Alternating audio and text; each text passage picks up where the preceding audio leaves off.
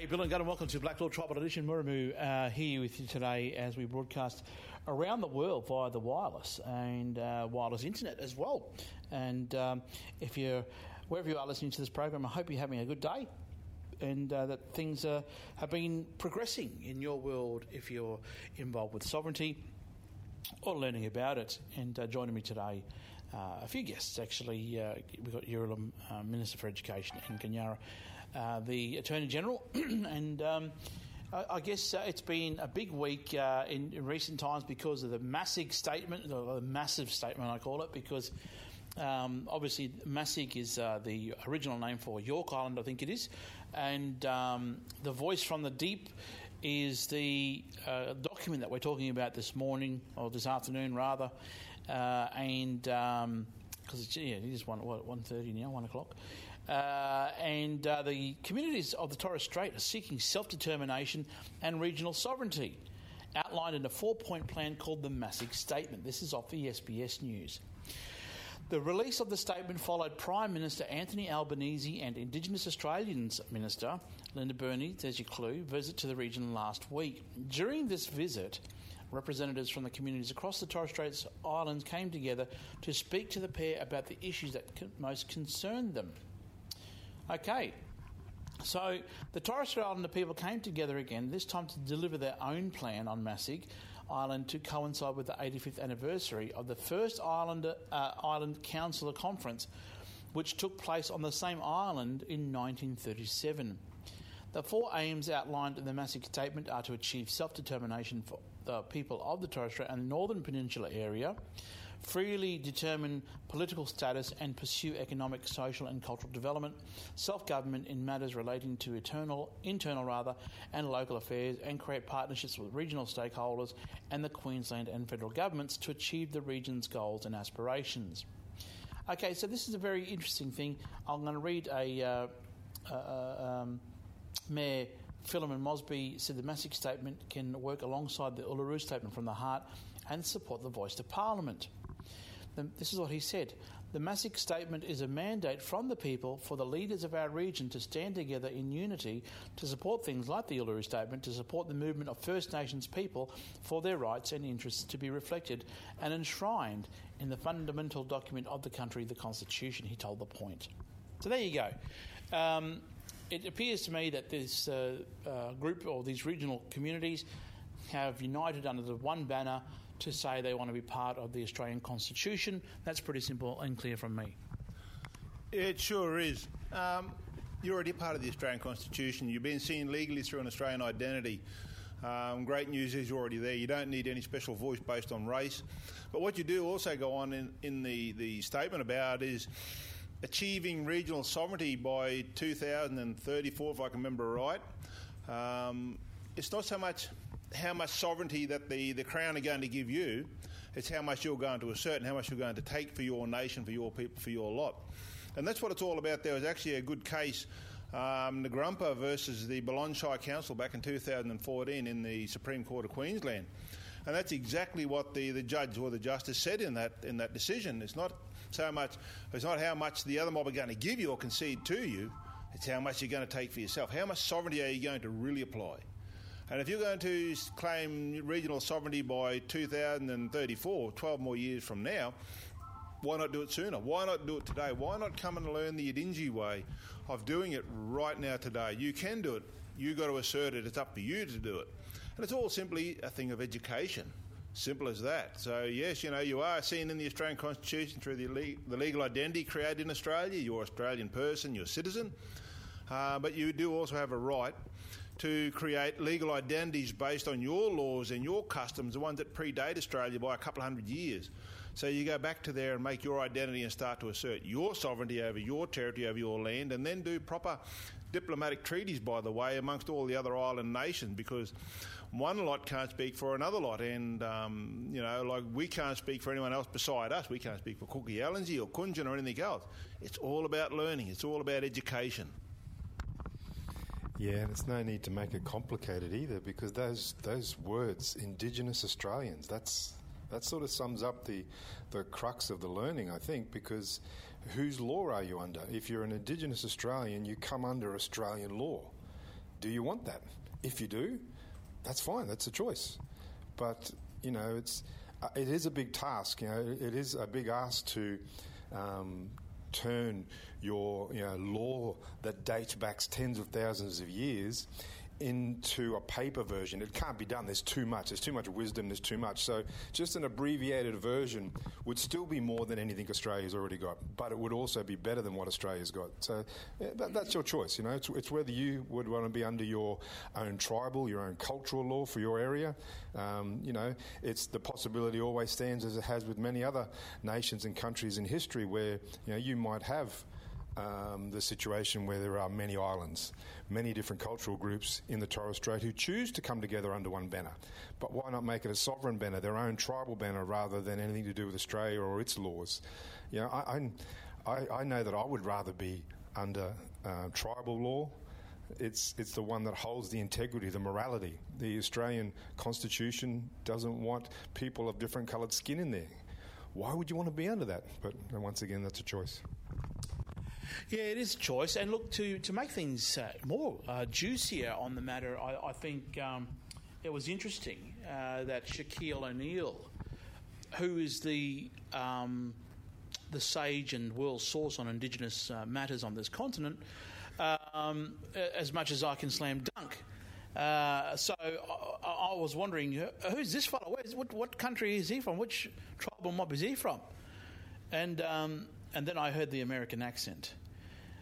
And then I just went, okay, what's going on here?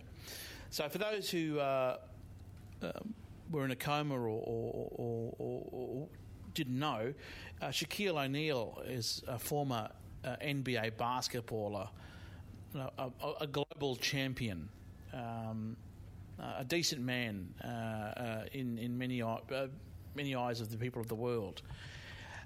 And he appeared in a press conference with the Prime Minister, Anthony Albanese, and the Minister for Indigenous Australians, Linda Burnley, in what appeared to be some sort of show of support for the voice to Parliament. And as I've read on many social media accounts, it's like, well, we don't come to your country and tell you what to think or say or do interfere with your politics. Why are you coming here for? I think that's a very, very poetic way of saying what Lydia Thorpe said on her Twitter account. But Ganyara, look, they can pour millions of dollars into this thing. They can have all the all-stars from the NBA. They can have all the World Club football champions from Europe come and talk about the voice to Parliament. It's not going to fix the situation one bit. How can it? How can it fix it?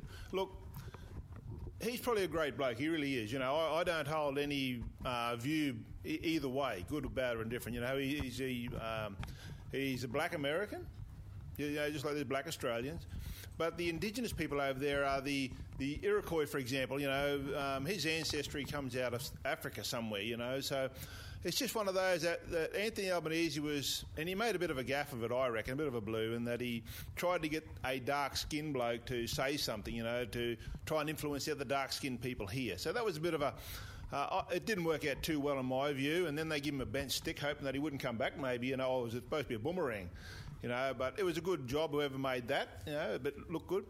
But Shaquille is always welcome to come here on country and get an entry visa for free, totally for free, just like Linda Burnley got going back, 5 or 6 years now? Might be 7 years ago. She got an entry visa to be here. Come on country, and she reckoned it was great. I know her visa's expired, and she should have got one renewed. She should have asked for a renewal when she came through to go up to Torres Strait the other day there to have a look at this ASIC statement, whatever was going on, to talk about the voice to Parliament. So she could have got her visa updated to reflect that she's agreeing with the sovereignty of the Yidindji nation, the one that's always here. So it's this sort of thing. Shaquille could have come and got one. So simple. He's always welcome to come in as a bloke. Any humans are welcome if they come in peace and ask for a visa. And they're for free, by the way. And there's no cost to it. That way you aren't offending tribal protocol. So it's just another one. If he wanted to go there and learn about the voice to Parliament, is he going to be told the truth? Is he going to be told the truth that Australia doesn't have a treaty with the first-in-time pre-colonial indigenous nations? Is he going to be told the truth that they're going to divide they're going to give voice to someone based on skin colour and race? The dark skin look about it. the Aboriginality. They're going to do that. Is he being told all this stuff, or is it just a media joke, I suppose is the best way of putting it? Because I think Jacinta Price got it right, fancy doing that over here.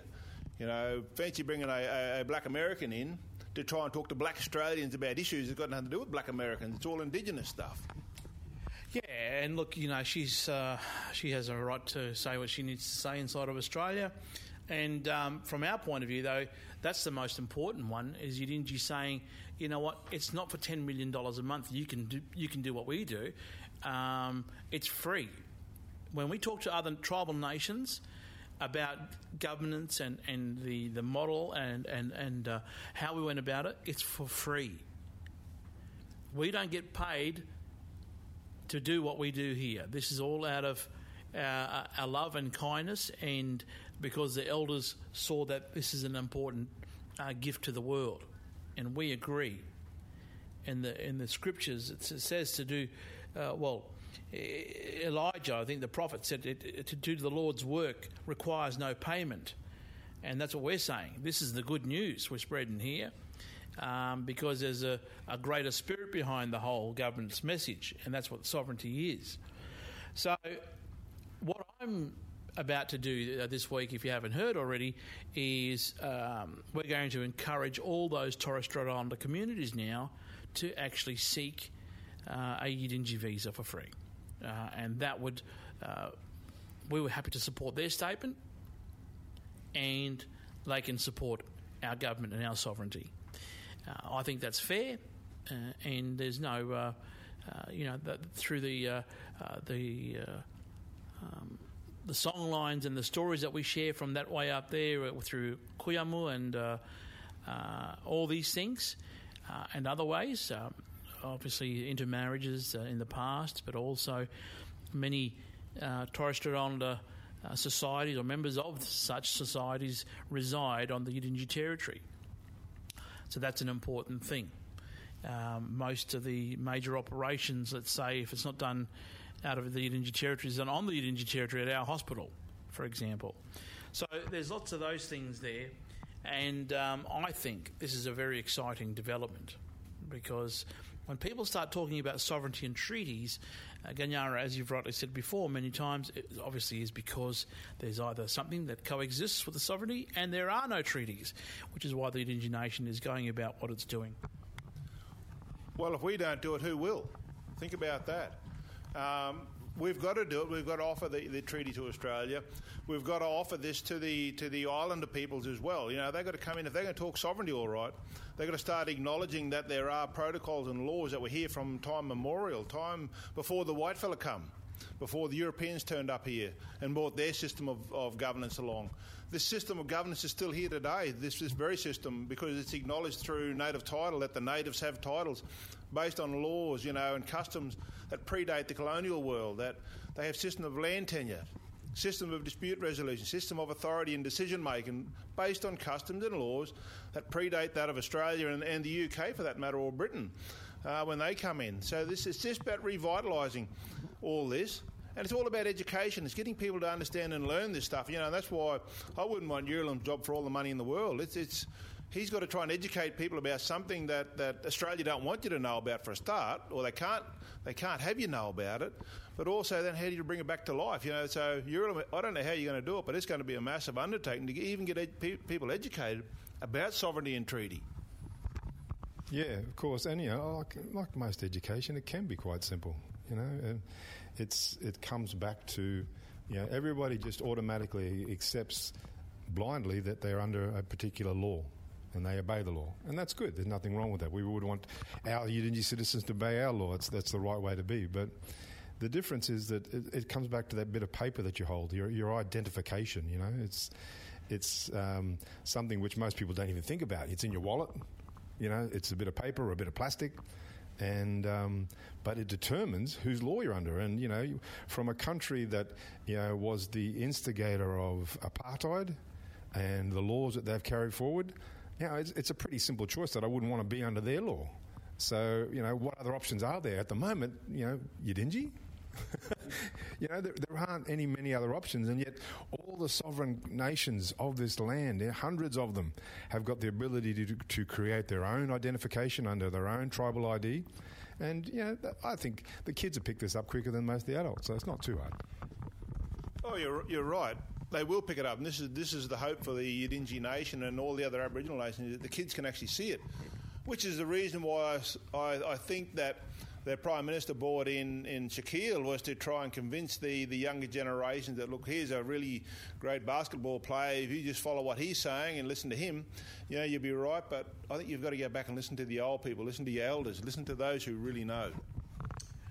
Yes, that's the truth right there. You're listening to Blak Law Tribal Edition right across the planet today, and our guests, Yurlum and Ganyara.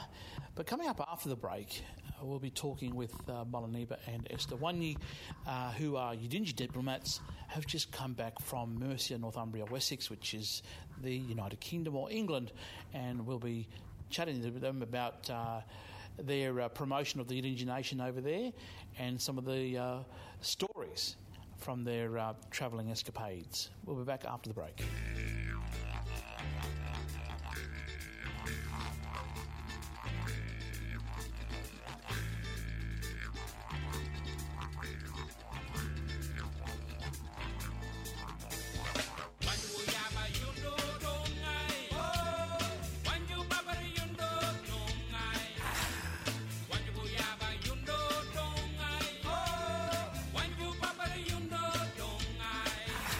From mind to mind,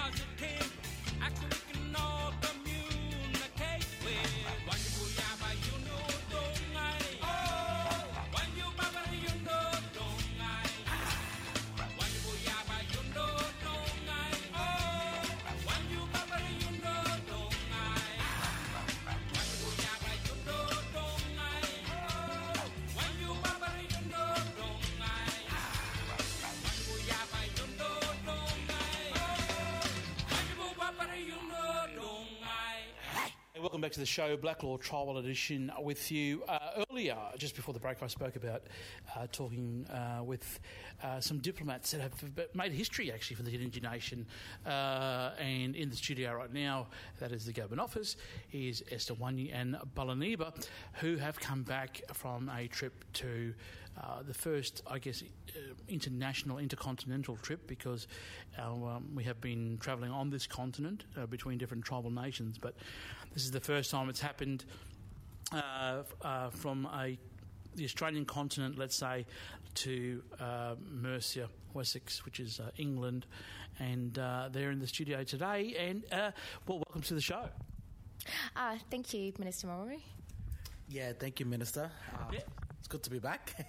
Well, I'm really, and I think a lot of people are keen to hear what took place. What was the reason for the trip? And I guess, what did you do over there? We'll start with you, Esther. Yeah, sure. So a handful of weeks ago, Balaniba was contacted by the artistic director of the closing ceremony for the Commonwealth Games, the official flag handover ceremony portion. That would see the flag ceremony be passed over from Birmingham, UK, to the entire state of Victoria for the first time in Commonwealth Games history. And as part of that, it was the first time in history as well that the traditional owners of any lands were actually going to participate in the official flag handover ceremony. So there was representatives from the 4 Kulin nations that, basically yarned about Balaniba and his background and who he is and his capacity to be able to do justice to their cultural protocols in a contemporary context whilst maintaining their cultural integrity. So I travelled with Bala as his manager, and then I also became the First Nations support person alongside Kyle Vanderkuyp. Excellent. And Balaniba, what was, congratulations on both of you doing that, because it's a big job. And I know that you have dual identities. So, but today we're speaking specifically about Yidindji's involvement with this. And while it was done mainly inside the Commonwealth of Australia, because it is the Commonwealth Games, fair enough. But what were the conversations with the elders and stuff from the Kulin Nation? Because they would have asked you a few questions about, your Yidindji persona and things like that. And how did you work with them to produce that show at the final stages there? So just in the early stages, we sent through my manager, Esther Wani, sent through my bio, and they got to get a snapshot of the legacy and my bloodline, and hearing some of the stories of my elders on how they've worked with many different tribal groups with their cultural knowledge and connections to country, and coming from that bloodline, they were able to see that I was competent to be able to deliver their work on a world stage, and they were very honoured and proud to have someone who has experience in communities, but also having trust as well, because sometimes working in these spaces, you need a level of trust to be able to deliver something that is really sacred, but also important business for a nation. And being part of a sovereign nation, there was power in it. I felt free, but I also felt that I was walking in a different realm. I wasn't coming under the Australian government. I was coming in,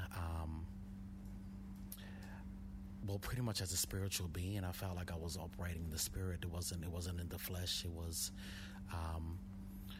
by the spirit, from the spirit, and I was able to walk that, and going over to the UK, London, and Birmingham before I left. It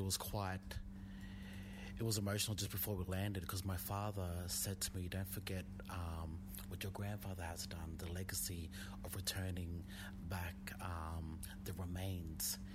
And just having that reminder, I knew that this was important business, and what I was doing, not only just for the Kulin Nation, but also for my nation and where I come from, was quite significant, because I also acknowledge our mob and our elders that, whose remains are still trapped on the other side of the world, and it was their spirits that also help and guide, and I danced for them, and I wanted to represent them as well. In this journey. Yeah, that's an important one because, going back to someone like that can trigger emotions because, as we know, Britain and the Commonwealth of Australia is a derivative of that, did a lot of damage on this continent. So it's really important that you went there with in the right frame and with the right, let's say, spiritual protection as well. And but I mean, obviously, you would have been involved with the closing ceremony of the games, but liaising with others, and you took your Yidindji diplomatic badges. And what were some of the conversations around that particular identity? Yeah, it was amazing. A lot of mob completely spun out, to be honest.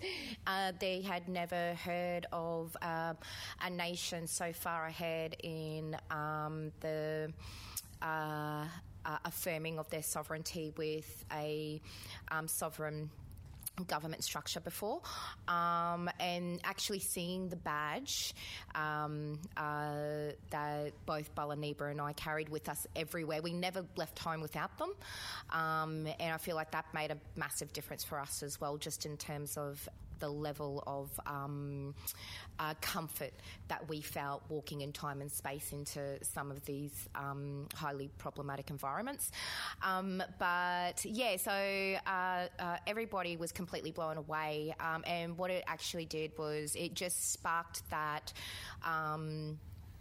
that quest for knowledge, that hunger to understand how Yidindji sovereign government has been able to do that, and then, of course, how that can be applied to other people's own nations, etc. So it was really fantastic to have those conversations. So we did, on behalf of the government, invite a lot of mob from lots of different nations to come and visit Gimoy to learn more and to sit more and spend time with our ministers. Yeah, that was the other thing too, Balaniba, I was going to ask you was some of the people from Victoria would have seen the IDs and stuff like that, so maybe that sort of planted a seed. I know there's a treaty or something happening inside Victoria, but the Kulin Nation is not Victoria, and the Yidindji Nation is not Queensland, for example. So those are the clear boundaries that we have. Yeah, just as Estewanya was saying, there were a lot of people spitting out, but a lot of people were actually quite emotional. Just to see, how advanced this government is, and it's, where this government is beyond its time. Even the language within it's completely different, and people are quite emotional, but they're also reflecting on themselves, and they're looking at themselves and seeing themselves trapped in a different in a different realm and space, and where they could see the light and freedom with us and how we traveling. And with the badge, there was protection in that. Like, there was power just holding this badge and being able to I don't know, represent our nation, but also ourselves on a higher level and platform. Like, we just the whole experience was, it happened fast, but we were just walking in a whole different realm. We were walking in a whole different space, and it was very clear Just even when you walk down the street in the city and everything, you could see that. We were walking with freedom, with covering, with authority. Yeah. One of the things that, without going into too much detail about your medical conditions and things like that, one of the things that was really important was there were certain matters of private health that were brought to the attention of the Australian realm, but our chief medical officer's letters and things like that were accepted in the UK. Is that correct? Yeah, that's right. So that started initially here. In the country known as Australia, those medical certifications that, of course, were sent to the Prime Minister and Anastasia Palaszczuk, members, etc., like that of the Australian government. So we basically passed those on to sort of producers and a number of stakeholders initially at the beginning of the process.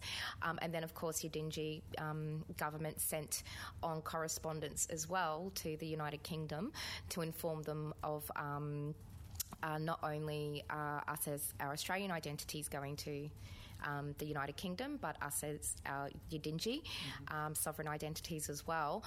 And we didn't have an issue or a problem at any point at all during any of the process regarding anything. Yeah, so it was never brought up. Nobody spoke to us about it. And basically we had free license to enter and exit any building, space, state, nation, country, including Dubai. Yeah, and that's awesome. And I want to make it clear to people listening today, to the show, is that Yidindji's passports aren't accepted everywhere yet. So that's not what we're saying here. Even, like, obviously, using the Australian persona, this man and woman here use that piece of paper to leave, let's say, the Commonwealth, and to arrive at the other place they used it as well. But to actually move around inside that space, the Yidindji persona was provided and used, and so were some of the I guess the medical information that was provided also. So that's a really important thing. So I think it's a wonderful idea, or a walkthrough, like, you know, how you do your practices before your big performances.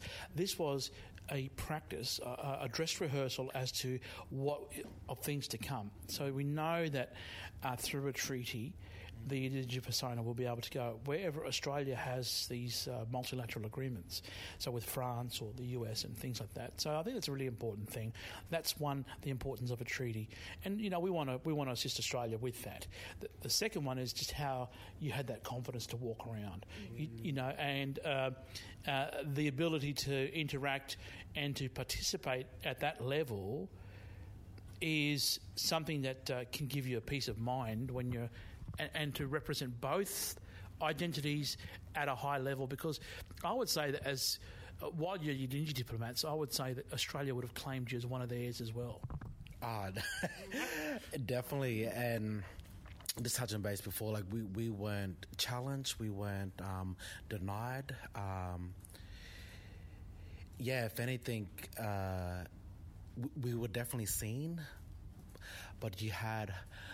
I don't know, just looking back now on my experience overseas, I think a lot of people are questioning, like, who are these two? Like, well, where do they come from? How can they walk with such strength and confidence? And it was very clear. Like, you could definitely pick us out anywhere, because we just stood out with our light and with our authority.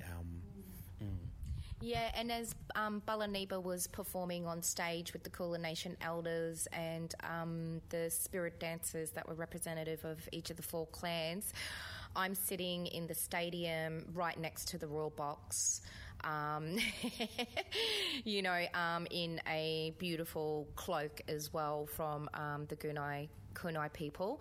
And it was just such a beautiful moment to sort of look across and see the raw box right there. But here I am sitting there, and here is Balaniba on stage, being live streamed globally in this moment of significance with the Kulin Nation.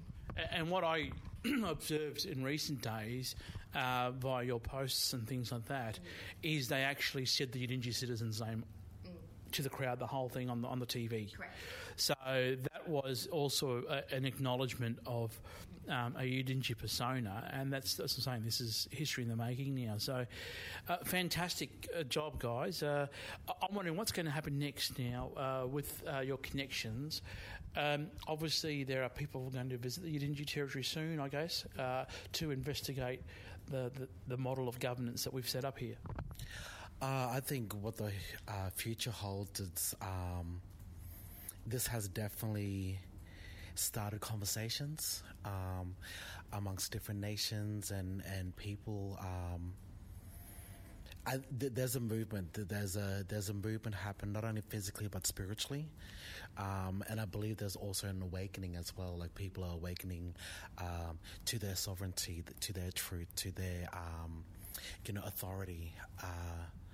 So I believe what this trip has done is, has started some of that, but that flame as well, starting that fire, and those talks and those yarns within our own mob, in our own within different nations and tribal groups. I was just sharing with Minister Darrick and the other day. I said I've noticed a lot of conversations online regarding sovereignty, and it's there's a strong movement happening, and just really excited to see where that's going, and so honoured to be a part of that.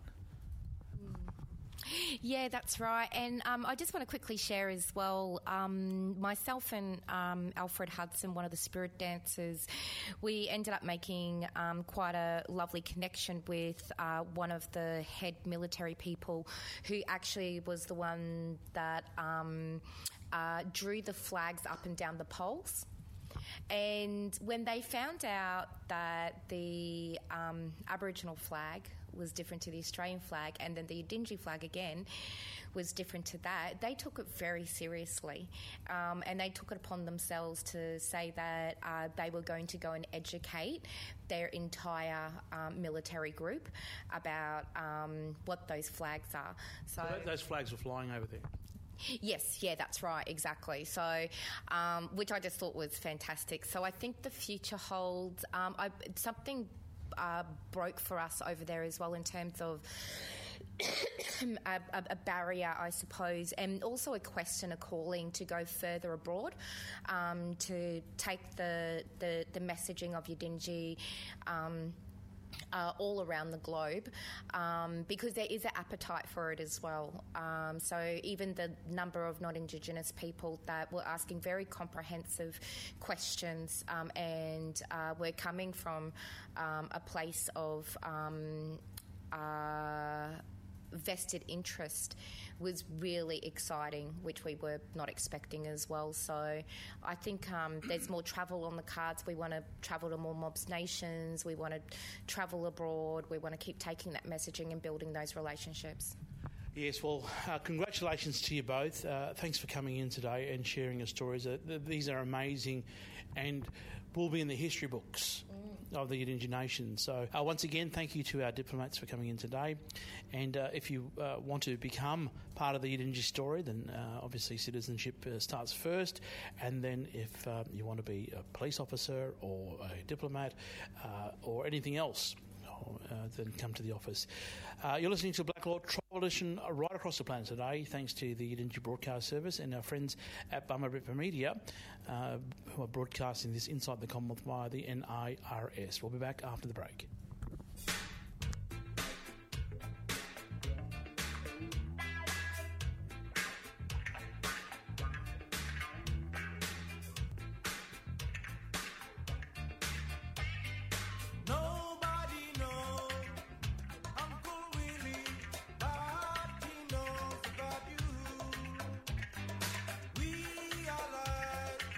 My Uncle Willie, for our lives like he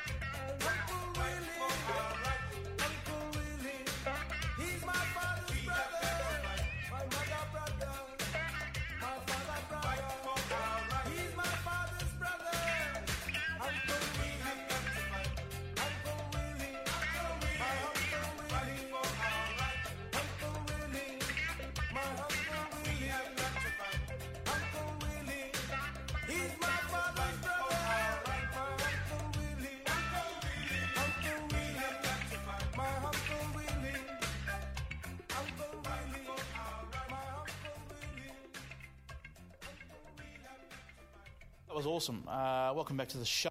Guys, let's have some closing comments there. Obviously, Yidindji is going international, intertribal, whatever you want to talk about. It's going all over the place, and there's no stopping it now. Ganyara? I think it's getting into everyone's mind, come to mention that, not only international, interglobal, but it's getting into everyone's mind by being out there, by being present, and upholding these old laws. Just understand, if you want to preach sovereignty and treaty, you've got to be in the right capacity, the right standing. And this all comes back to education, basic education on what law is all about. So understand what you're doing, understand what you're saying. Otherwise, you're just giving falsehood out there to, I suppose, to con the old original people out of their law and custom. But take time to learn what Yidindji has done, and it's for free, by the way. And give the Foreign Minister a yell, and he'll get on to the Education Minister if you need some sort of directive on how to get your people up to speed. I'm pretty sure our Education Minister can get that together for you very, very quickly.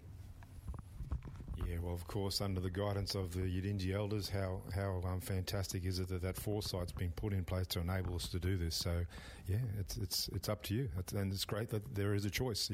A lot of people in the world don't have a choice, and unfortunately, a lot of people in Australia don't realise they do have a choice. So, we're here to let everybody know that.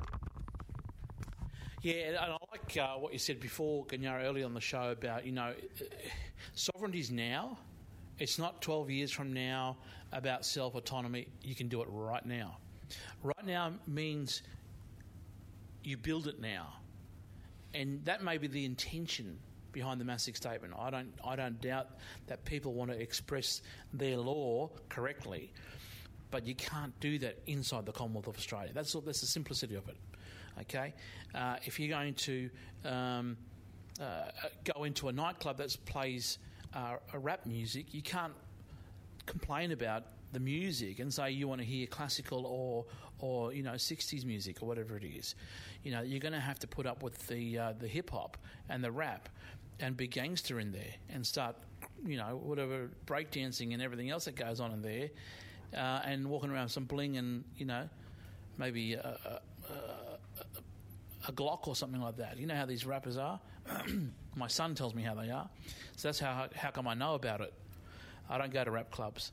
But anyway, all I'm saying is, if you're going to be inside the Commonwealth of Australia, you better act like a good Commonwealth of Australian. Be a good man, be a good woman, be a great trustee. Don't break the law, and pay your taxes, uphold the rule of law, and do the best you can inside that realm. While you're doing that, go back to your law if you can, and just build it piece by piece, slowly by slowly. It's there already. It just needs a bit of a kickstart. And Yidindji's got that motor running now, where we can do that for free with the jumper cable. Okay?